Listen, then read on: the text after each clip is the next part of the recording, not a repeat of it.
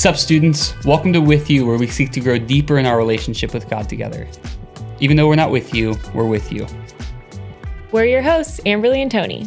Yesterday, we looked at Matthew 21, 12 through 17, and read about Jesus cleansing the temple. And the story left us with a lot of questions and wondering what's going on and what is God trying to communicate by flipping tables and by healing the people in the temple.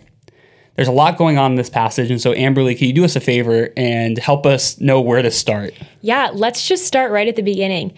The passage begins with Jesus entering the temple, and most scholars would say that this happens right after Palm Sunday, either on that night or the morning after. These people on Palm Sunday, they were expecting a king. They celebrated Jesus as their king. They had extremely high expectations for who they thought Jesus was going to be. They actually were expecting him to be a warrior king who was going to save them politically. Okay, so Jesus comes into the temple and he immediately starts flipping over tables in the seats of the court of the Gentiles. And really it causes me to question why. Do they actually deserve what he's doing here? Yeah, so the money changers, what they were doing is they would buy and sell money to help people pay the temple taxes. They did this because the people couldn't use money from their countries because most of the times it had idols on it. And the people who sold pigeons, what they were doing is they were selling sacrifices to those who were traveling from far away, and essentially they didn't have any sacrifices. So essentially, these people, they were commercializing religion and taking advantage of the poor. Also, the court of the Gentiles, where this takes place, it was supposed to be a place of worship for the non-Jews. It was where they were supposed to be welcomed, but instead they were being taken advantage of. The court was crowded with buyers and sellers, and it was loud and full of animals for the sacrifices. And it couldn't have been a desirable place to be at all, because they would have been fearful of the lenders, and it would have been loud and smelly with the animals. So Jesus comes into town, he flips tables and clears out the temple, and then he calls everyone there out. He says that they have made his house into a den of robbers and it's supposed to be a house of prayer. All throughout the book of Matthew, we're seeing that Jesus is fulfilling really prophecy, Old Testament prophecy, over and over and over again. So it's interesting to see that both of these statements actually connect back to the Old Testament.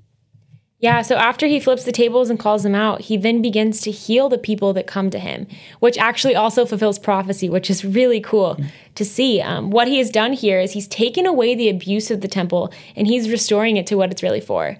It's important to note that after he brings the justice, he doesn't leave the restoration for somebody else, but he becomes the restoration.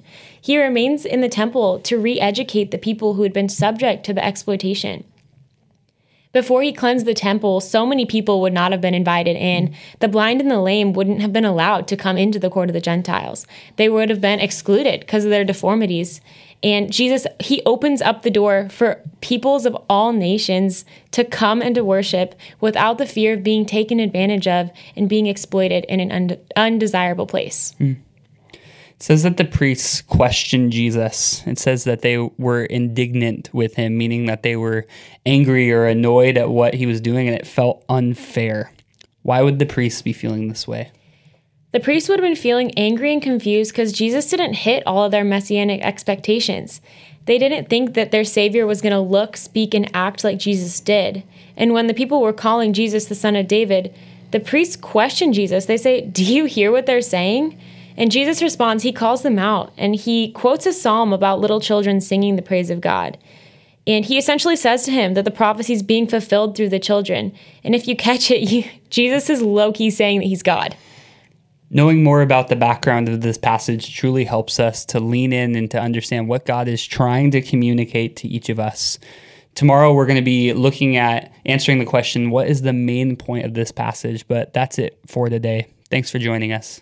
Remember, let's be real before God and with one another as long as it's called today. It was great to be with you. Take care.